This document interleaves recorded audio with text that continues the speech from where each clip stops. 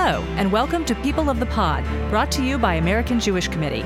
Each week, we take you beyond the headlines to help you understand what they all mean for America, Israel, and the Jewish people. I'm your host, Manya Brashear Pashman.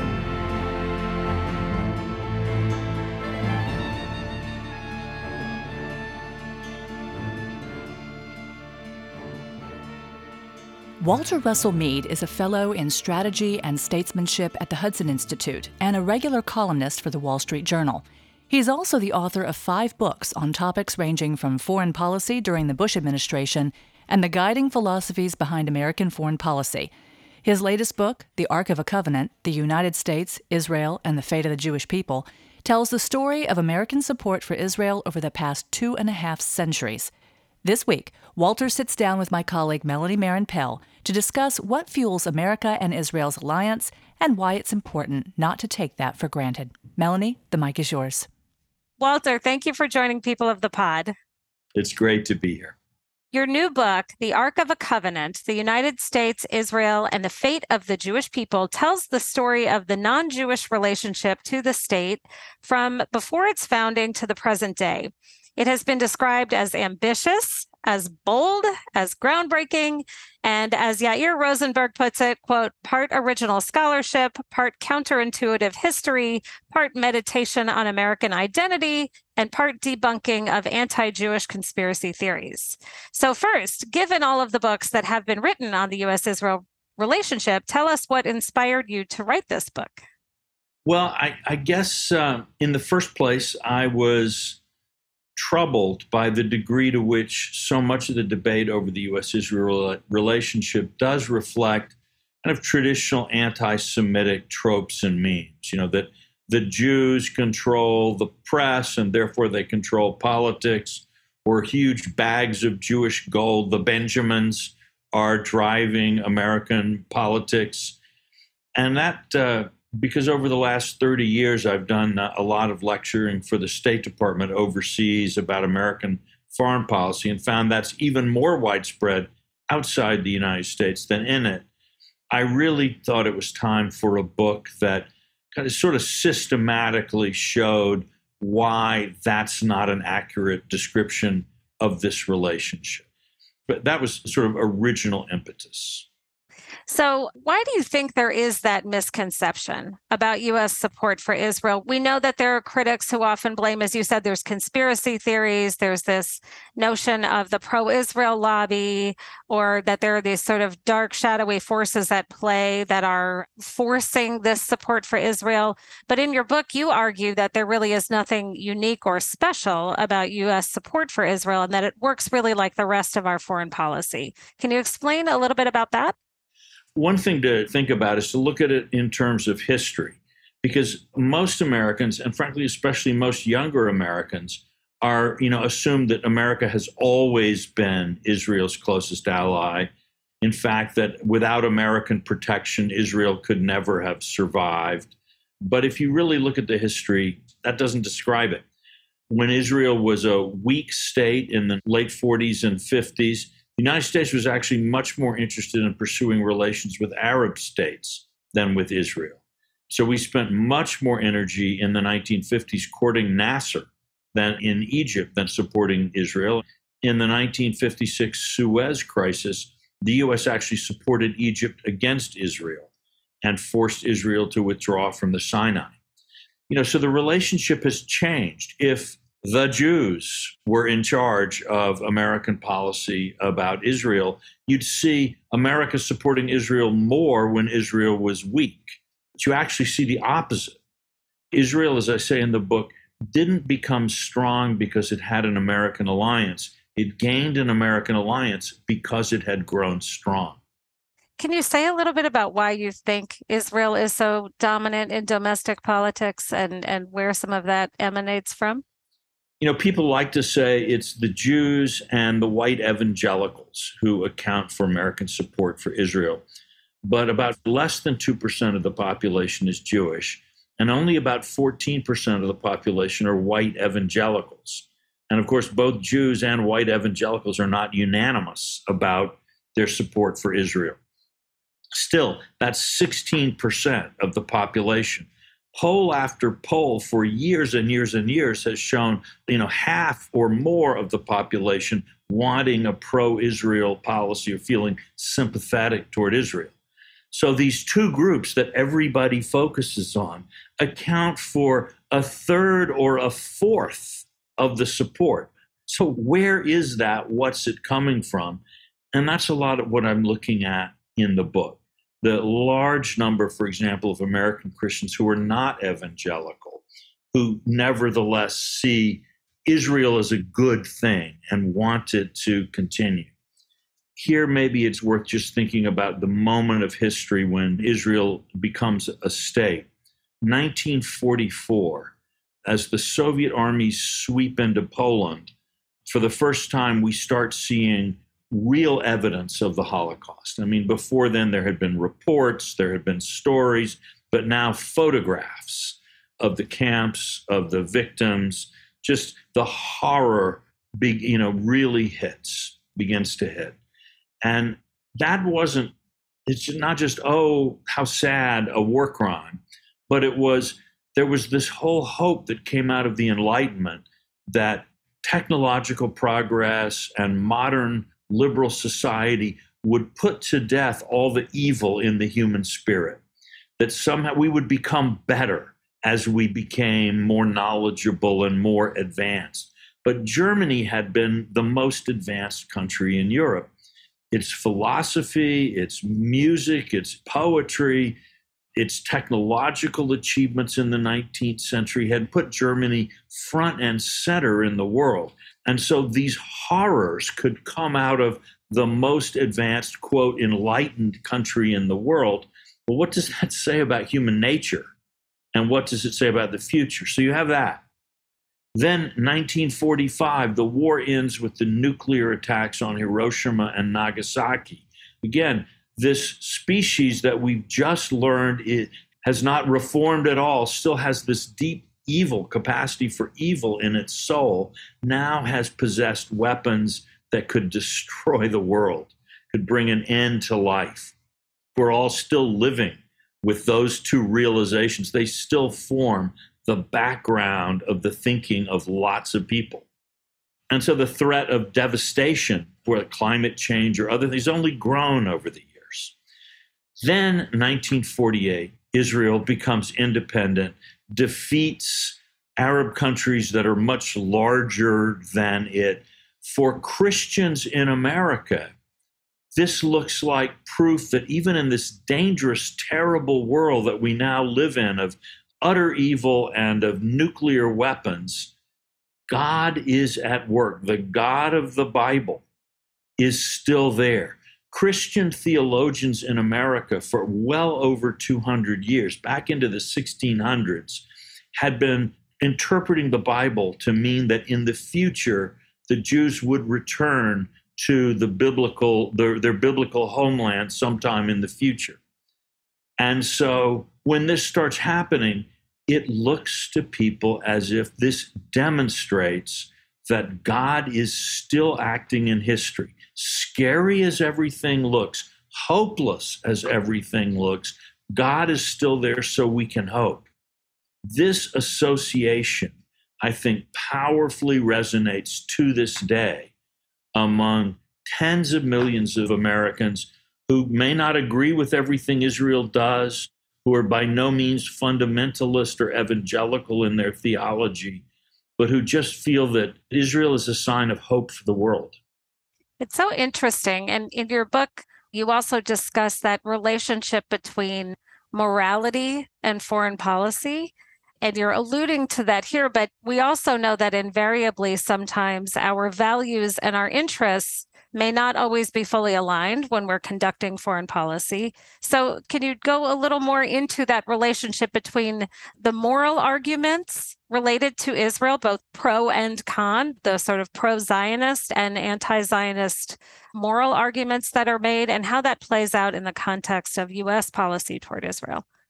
Well, I think we've got to distinguish. There are pro-Zionist arguments, there are anti-Zionist arguments. There's this third group, I call them pro-Palestinian arguments, which are not so much, or it's not necessarily there should not be a state of Israel, but that Palestinians are also human beings. If Jews have national rights, Palestinians have national rights. So we have these three groups of arguments circulating in American politics. And in 1922, 100 years ago this year, Congress almost unanimously enacted the Balfour Declaration into American law, the Lodge-Fish Act. And this was bipartisan. And the Lodge-Fish Act, said that we favor the establishment of a Jewish homeland in Palestine, but without, interfering with the rights of the others who live there. So we've had, I think, 100-year bipartisan consensus in America that there should be a Jewish state, but that the Palestinians also have rights, and this needs to be addressed in some way. So how to do that, how to fit that objective in with other issues is complicated. But the relationship of morality and politics is always complicated. As I write in the book, that probably the single most important decision ever made in the United States that contributed to the establishment of Israel was the 1924 law, essentially banned Jewish migration from Europe to the United States. I mean, it was not directed against Jews, but the way the law worked with quotas and ceilings and so on, essentially closed the door in America to mass Jewish immigration from Europe.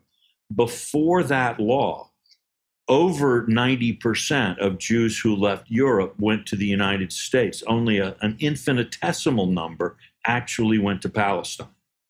And had the Jews of Europe had the option of immigrating to the United States in the 20s and especially in the 30s, it's very unlikely that there would have ever been a large enough Jewish population in Palestine to create a state.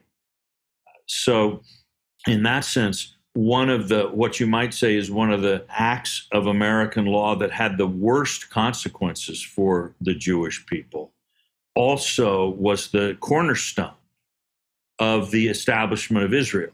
And this I think just tells you just how difficult it is to interpret what's moral, what's immoral, where history is going, what does it mean. It's often the case that when we try to build our foreign policy on a basis of morality, while you should never neglect or ignore morality, that doesn't always lead to wise policy or successful policy. I'm glad you mentioned this notion of a third vantage point. And I think it's such an important point that being pro-Israel does not mean one is anti-Palestinian. Being pro-Palestinian should not automatically mean one is anti-Israel, that we should be looking for solutions that elevate and respect two peoples, two narratives, because both are valid and both are critically important. Do you think, given all of what you've learned and what you've studied from history, do you think moving forward the U.S. should continue to play a role? Is it our place to be involved in the continued advancement of an attempt to create some sort of resolution between Israelis and Palestinians? I actually spend a fair amount of the book looking at the history of the peace process, because American involvement in the peace process is a much stranger thing than most people realize, in that there's been no diplomatic effort by the United States that's been this intense, this long-lived in all of our history as this effort to bring about peace between Israelis and Palestinians. It's generated a lot more process than peace. And I would say we're now further away from Israeli-Palestinian agreement now than we were 20 years ago. But one of the things that did strike me looking at the history is we should try not to think of the Israeli-Palestinian dispute as this unique thing that is different from all other international questions. In some ways, it's actually quite typical. That is a dispute between two peoples over land. It's very much like the dispute of the Greeks and the Turks in Cyprus, or of the Serbs and the Albanians over Kosovo, and many, many other disputes of this kind. If you look around the world, what you see is that these disputes are almost never solved by a mutually agreed solution that both sides agree is fair. what usually happens is, now there have been exceptions, like Germany really has kind of given up Alsace-Lorraine, so far as we know. The Japanese still want their islands back from Russia. The Pakistanis are still angry about Kashmir. These things don't settle easily. What settles them is when an outside power sort of comes in and says, okay, everybody, here's the line, and anybody who crosses it, we're going to smash. So, the Soviet Union takes over the Caucasus, and the Armenians and the Azerbaijanis stop fighting. But when the Soviets leave, the fight starts up again. When Tito was able to say to the Serbs and the Croats, anybody fights around here, I'm going to come down like a hammer on you, they all stop. But when that overarching power is gone, all the quarrels come back up. So in that sense, if the U.S. had really wanted to, solving this issue, or at least imposing a peace was our goal, we would have taken over the region and just said, okay, you stop this, you stop that. Here's the line. And if you don't like it, tough, live in it. But we are not willing, or I think able to do that. You'll notice that the peace process was the most successful at the times that American power was highest in the Middle East and the world. And with the fall of the Soviet Union, suddenly both the Palestinians and the Israelis are more interested in what the United States thinks should happen.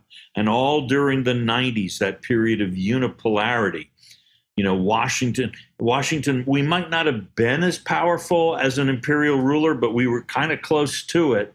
And so, people were afraid to cross us, and they would at least pretend to go along, even if they kind of secretly weren't that convinced by what we wanted to do.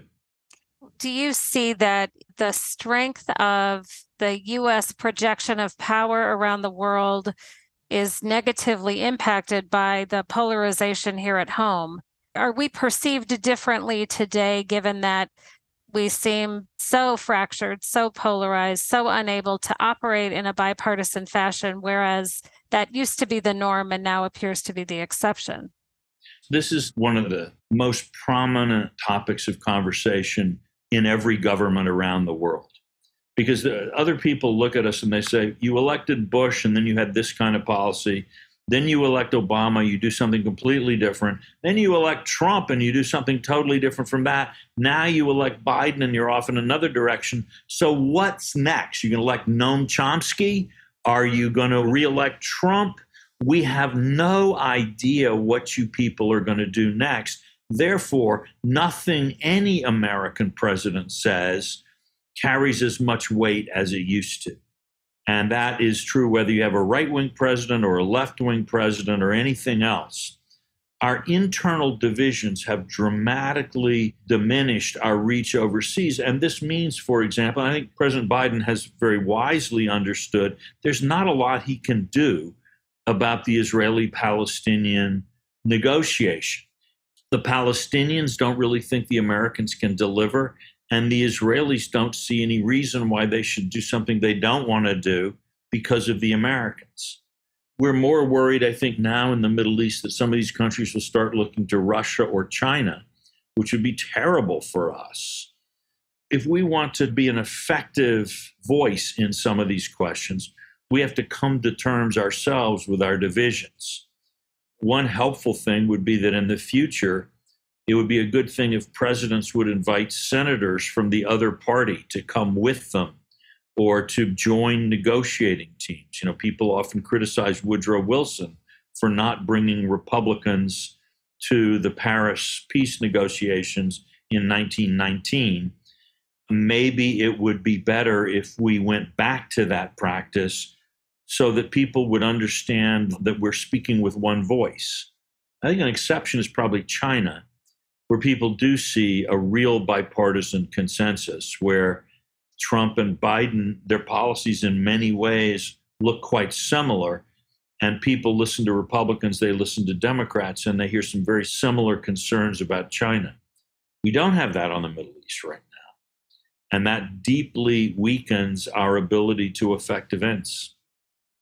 You have a line in your book where you said, quote, "The single most important thing about Israel that most Americans do not understand is that the Jewish state was founded on a reasonable and historically justified skepticism about the ability of the liberal order to protect Jews," end quote. So as we close out, what does that mean for us today? Should the Jewish community, how should we interpret that? It's a very good and profound question. This was the core of Herzl's message to the Jews of Europe, that all of these beautiful enlightened values, the wonderful anti-Dreyfusards in France, the Zolas and all the people fighting for Jewish acceptance and assimilation, it's very nice. We can't help but love them. But if we depend on them, we're all going to die. That was literally Herzl's message. And it's interesting if you think about it. Israel is basically composed of Jews for whom Herzl was right. And America is composed of Jews for whom Herzl was wrong, at least so far. All right? And that helps, I think, explain a lot of the differences and tensions between Israeli Jewish thinking and American Jewish thinking. But I think it also, for American Jews, there is always that question, for how long will Herzl be wrong? And they see, the waves of anti-Semitism that we now see in the far right and in the far left. Everything from Jewish kids being harassed on campuses in various ways to synagogues being attacked and unbelievable stuff coming up on the internet and so on is horrifying and to a certain degree terrifying. My own sense, for what it's worth, is that anti-Semitism in American history has come and gone in waves and has never so far reached the levels it reached in some European countries. And usually after a peak, it subsides. And we saw this around the 1850s and 60s, again in the 80s and 90s, in the 1930s and 40s, which is probably when anti-Semitism in America reached its highest peak. These were all periods of stress in America. The pre-Civil War years coinciding with a large Jewish immigration from Germany, the 80s and 90s of the Industrial Revolution, populism, these things, the 1880s and 90s, then the 1930s and 40s, the Depression, the transition to World War II. In those periods, a lot of Americans were beginning to doubt whether America worked, whether the ideas and perceptions behind American identity were true.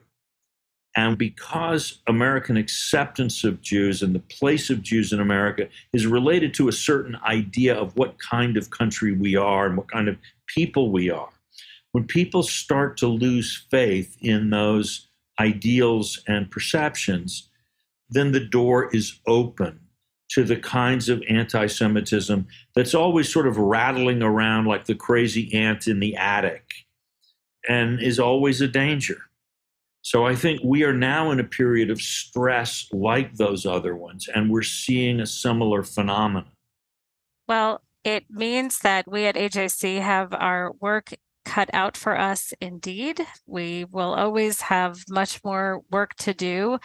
We could talk with you all day, but for now, we will thank you and encourage everyone to read your extraordinary book, which we certainly hope many people will read and absorb because you're asking these incredibly profound questions. You're telling these incredibly profound, important aspects of this history that many of us really can learn so much from. And we are so grateful to you for your time and for your scholarship.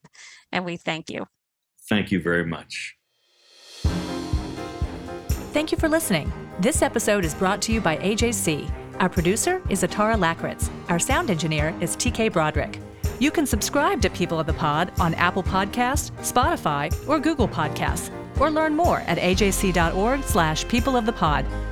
The views and opinions of our guests don't necessarily reflect the positions of AJC. We'd love to hear your views and opinions or your questions. You can reach us at peopleofthepod@ajc.org. If you've enjoyed this episode, please be sure to tell your friends, tag us on social media with #PeopleOfThePod, and hop on to Apple Podcasts to rate us and write a review to help more listeners find us. Tune in next week for another episode of People of the Pod.